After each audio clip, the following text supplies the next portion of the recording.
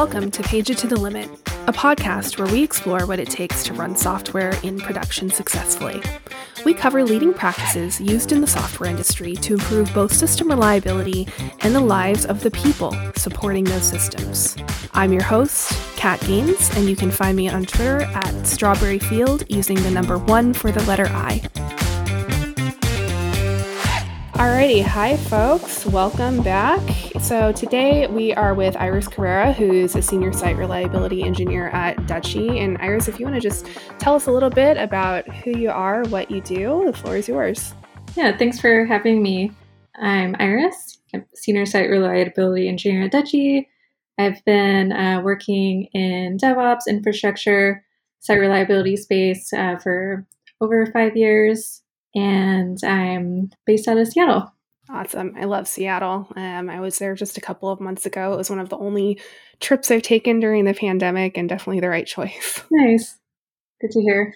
Today, folks, we're going to talk a little bit about being new to incident command. And that's, I think it's kind of a daunting thing when you're first getting into it. Iris, I bet you'd agree. You don't just kind of show up one day knowing all of the things, what to do, who to talk to, how to kind of direct people. And it's really high stakes when you're doing incident command. If something happens, you are dealing with things that might have executive, customer eyes.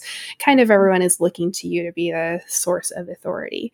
But I'm going to back up just a little bit and get us started, just for anyone who, for the uninitiated, talking about what incident command is and what that means. So for anyone who really wants to do a deep dive, PagerDuty has docs detailing all of the pieces of incident response at response.pagerduty.com. We go into depth about all of the different roles, including incident commander. So if you want to go read for quite a while, you can do that. But for the short version, for our purposes today, the incident commander, which we'll also often refer to in shorthand as the IC, is the person who's responsible for directing traffic, basically, when there's an incident, when something is not going to plan, when multiple teams have to quickly be kind of mobilized and pulled together just to set things right again. Maybe some outward facing communication needs to happen. Definitely some inward communication needs to happen, and folks need to work together to get things back on track. Everyone has to start somewhere. As I mentioned earlier, you don't just show up one day knowing how to do the thing perfectly. And sometimes your first experience as an IC can be a little bumpy or a little bit more intense than you anticipated. And Iris, I think you have some experience with that. So tell us about your first week and a little bit how things went down. Yes. Just a little background. I started at Dutchie in October, and then I joined the incident command rotation. And so my first week on call as incident command, there was major AWS outage. And the second day I was incident command. So that was a very exciting day. There's also cascading effects on other third-party providers who use AWS. So if you're using third-party providers that relied on AWS, those were probably broken as well. So, I do all the prep I can with all documentations and knowing what tools I need to use and how to use those tools. But there's nothing like getting thrown into it, and especially for a big bad. Yeah, nothing like trial by fire, right? Totally, where most things are on fire for a lot of people and a lot of the internet too, apart from the company I worked at. Yeah. So kind of just talk us through in that moment when you realized, okay, my first week as an incident commander and something really big is going down and happening. And like you said, you'd done prep, you'd done everything you could to be ready for the moment. But how did you really jump in when things went down? And how did you maybe get support from your peers, or what did that look like? So part of it is like someone on a software team page like, hey, there's a problem with this particular service, or I joined on as incident command. And so there's some subject matter experts in the room, and then going over the issue and then trying to see what the cause of the issue was. Since we were already aware of ongoing AWS outage, we thought that might be a problem for at least some services. And that was the case. And so for me, it's I had to keep internal stakeholders and external stakeholders up to date. So updating status pages, updating critical internal comms with what's going on, what services are impacted, how customers are impacted, and things like that. And outages are really unfortunate, but they're also perhaps that type of outage is maybe a good first outage or incident for a new incident commander, because it's really just hurry up and wait. You can't really do much other than monitor and see when things come back and keep folks up to date, keep customers up to date, keep internal stakeholders up to date. So even though it's very stressful, a lot of things are broken. In regards of directing people, I didn't have to do too much of that. I've done more of that in incidents after that rotation or that particular day, but good trial by fire in the end. And yeah, my coworkers, my other S3 coworkers are supportive and seeing if I, need anything and things like that. So I feel like there's a lot of good team effort overall, and that's just how it goes too. You need to have team effort to resolve any incident.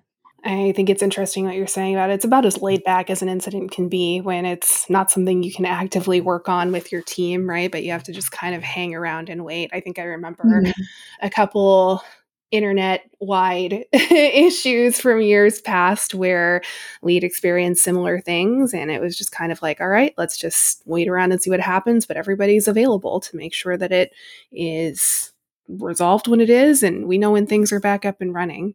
Right. And that was interesting. You mentioned that you have had a couple since then, and I'm curious about how you feel like that one prepared you for those, especially if maybe were they on the other side of things where you did have more of an active role to do, or what did that look like? Yeah, I definitely think, kind of cutting my teeth on a major third-party infrastructure outage just got me into the process. These are the things I need to do. These are the pages I need to update, or the Slack channels I need to keep folks up to date with. These are the type of questions I need to ask and type of answers I need, or that stakeholders want. What is customer impact and things like that, and just trying to get to a resolution as quickly as possible so we can close the incident as quickly as possible. So I think it helped me like smooth out the process. So just kind of the more boring parts of it, I could do better. Like, okay, I need to open this piece of software, type something in there, and then type something else in a different document. And so those pieces of it, I was able to smooth out, and so I could be more present in the other parts of incident command. It's more of like conversation and helping guide folks towards a resolution and keeping conversations on track and stuff like that. That makes sense. It sounds like you're juggling a lot when you're working as an incident commander, and it's a lot of kind of different moving pieces to make sure that are all flowing. And it sounds like every organization does this differently. It sounds like you're responsible for kind of internal comms.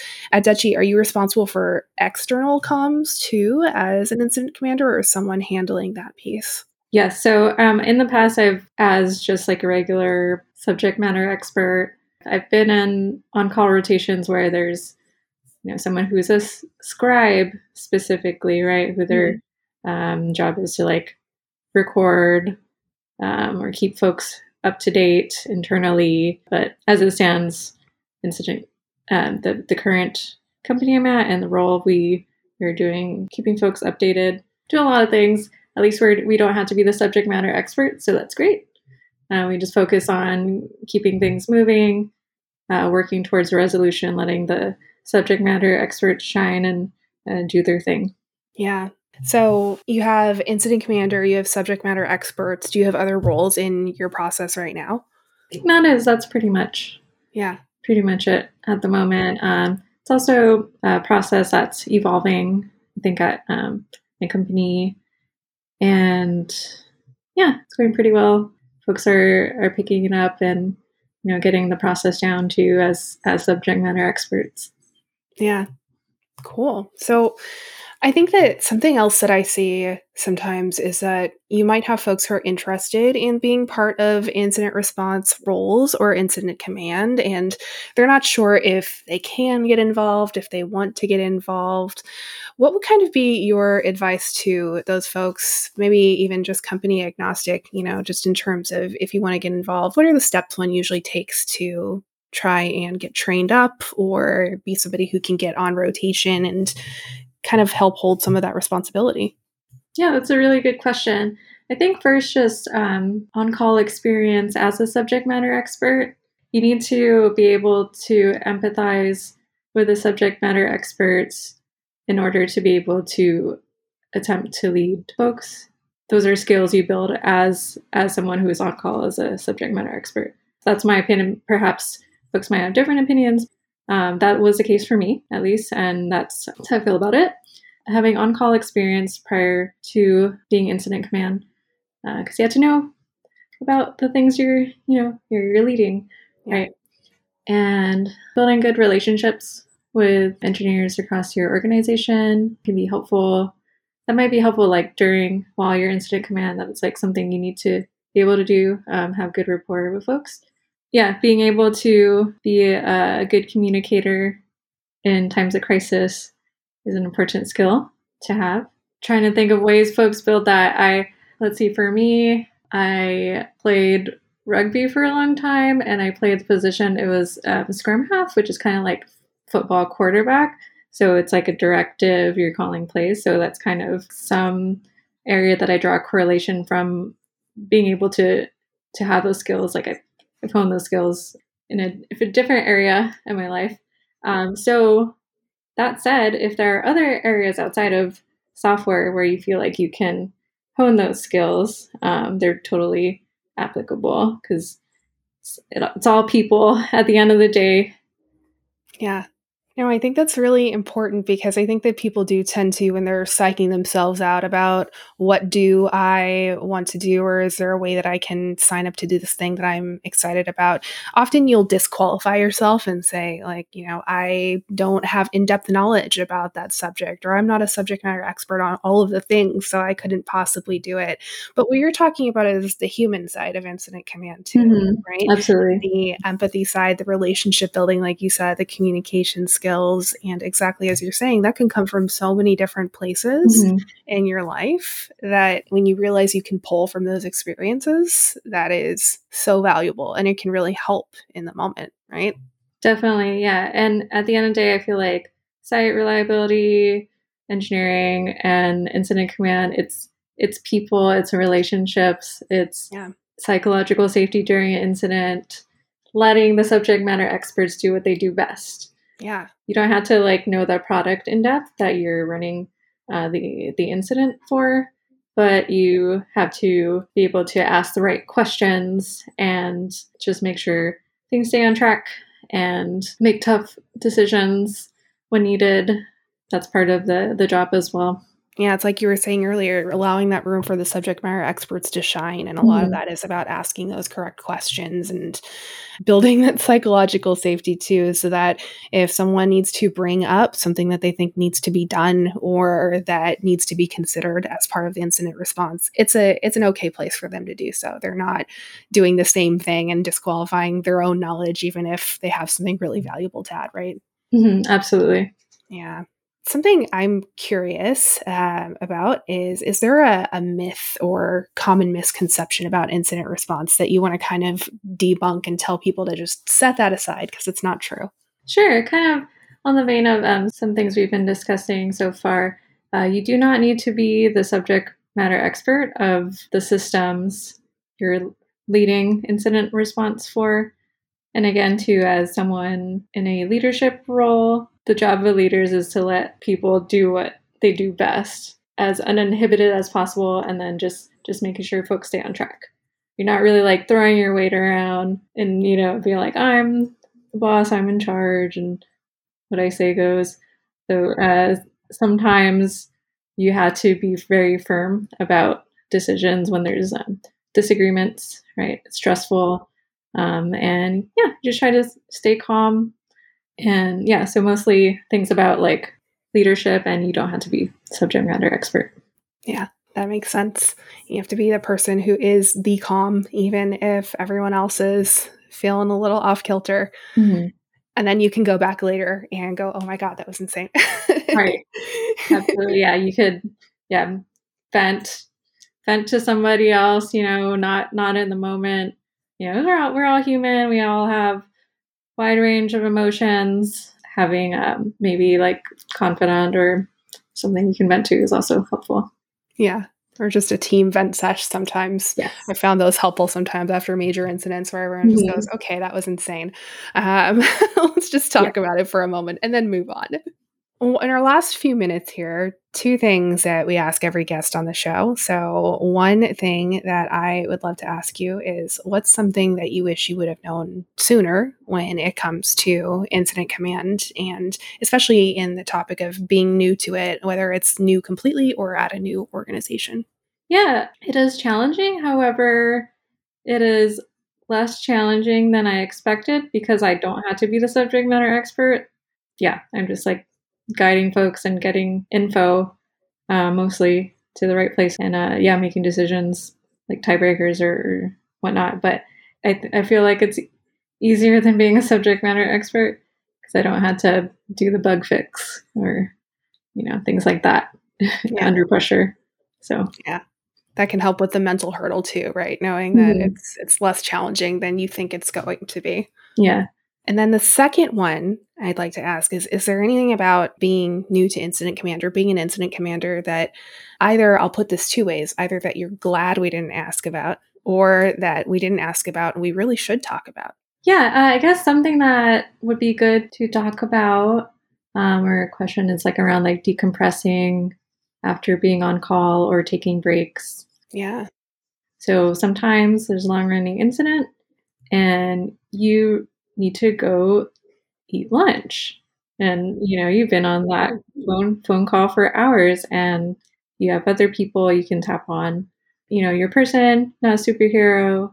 You can ask for help when you need it to, and rest is important. Yeah, it's so important. I think that we all try to be the hero, right? But if you are completely burnt out or exhausted, you're not going to be helping anybody. And that's why we have teams around us, so that we have people who can take the next shift, who we can pass it off to and give them enough context to understand what's going on and go have that time, like you're saying, to eat lunch, to just be a person, to, if it's an especially long running one, just to get a break from the screen for a while if you need to, because those can be beasts, and make sure that you're still able to bring the best version of you to what's going on, because if you can't, it's going to be 10 times worse than if you just weren't there. Absolutely. Agreed 110%. Yeah. I've had folks, I've been like, hey, this is going on for a long time. I need to step away for half an hour and, have my coworkers cover me. And that makes a world of a difference. If I didn't get a break, I don't think I could have made the right types of decisions I needed to as incident commander. So it's important to have a team around you. Yeah. And again, it can be high stakes. So if you are exhausted or burnt out and you're making mistakes, it's going to be maybe more visible than when you're doing something in your day-to-day work. And I think that's something that we all need to remind ourselves of, is that it's okay to take the time to be yourself, especially when the consequences of not doing so could be a lot bigger than they are on any other day. Okay, very, very last question. Just before we let you go, Iris, it's been really fun having you on the show and chatting. Is there anything that you want to plug, anything that folks should go check out after the show? Dutchie is hiring engineers and other roles, so check them out if you're interested in working in the cannabis tech space. It's a great company to work for. Check them out. We will drop a link in the show notes so that people who want to go check that out can have an easy way to go find it. Thanks again, Iris. Thanks for chatting with us today. Thank you as well. This was fun. Thanks all. So this is Kat Gaines signing off and wishing you an uneventful day.